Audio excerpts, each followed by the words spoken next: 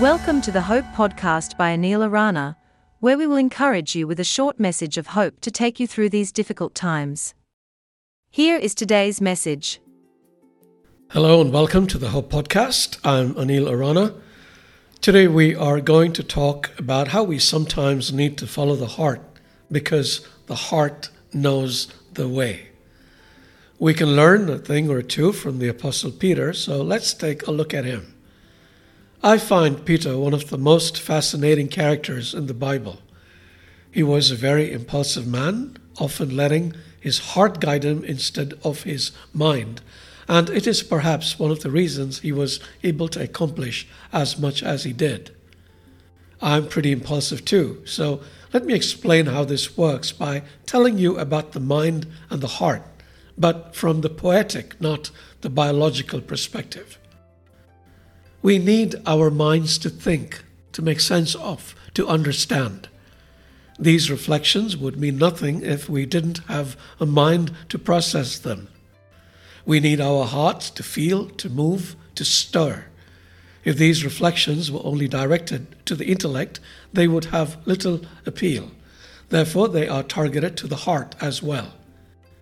Now, there is an important difference between the heart and the mind.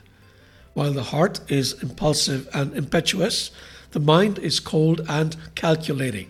There is nothing wrong with this. Both functions are needed.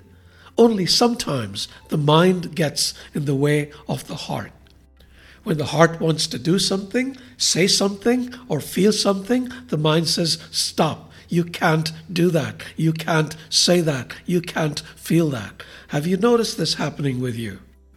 For instance, when you have felt this intense desire to do something fun, like skydiving, you really want to do it, but your mind tells you, are you nuts? If God wanted you to fly, He'd have given you wings. Stay home and watch TV instead. Now, Peter is mostly hard, and it often gets him into trouble, but just as often it gets him on the road to high adventure. Consider, for example, the time when he was caught up in a storm with the other apostles and Jesus came to them walking on water. Peter was as terrified as the others when he saw what he imagined to be a ghost. However, a part of him marveled at what he saw, someone defying the physical laws of nature, and he wanted to defy them too.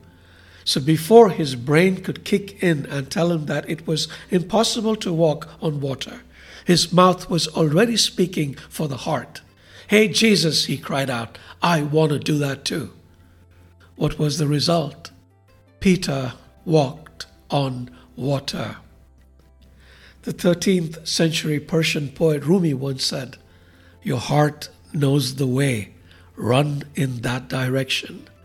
It is good advice. Well, a lot of the time. So listen to your heart, especially if you hear Jesus calling you to follow Him. And if your heart tells you to go skydiving, well, fly. May the Spirit be with you.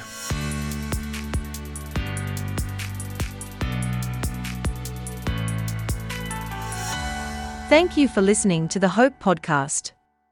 We hope you enjoyed it. To view other great resources, visit www.anilarana.com. See you tomorrow.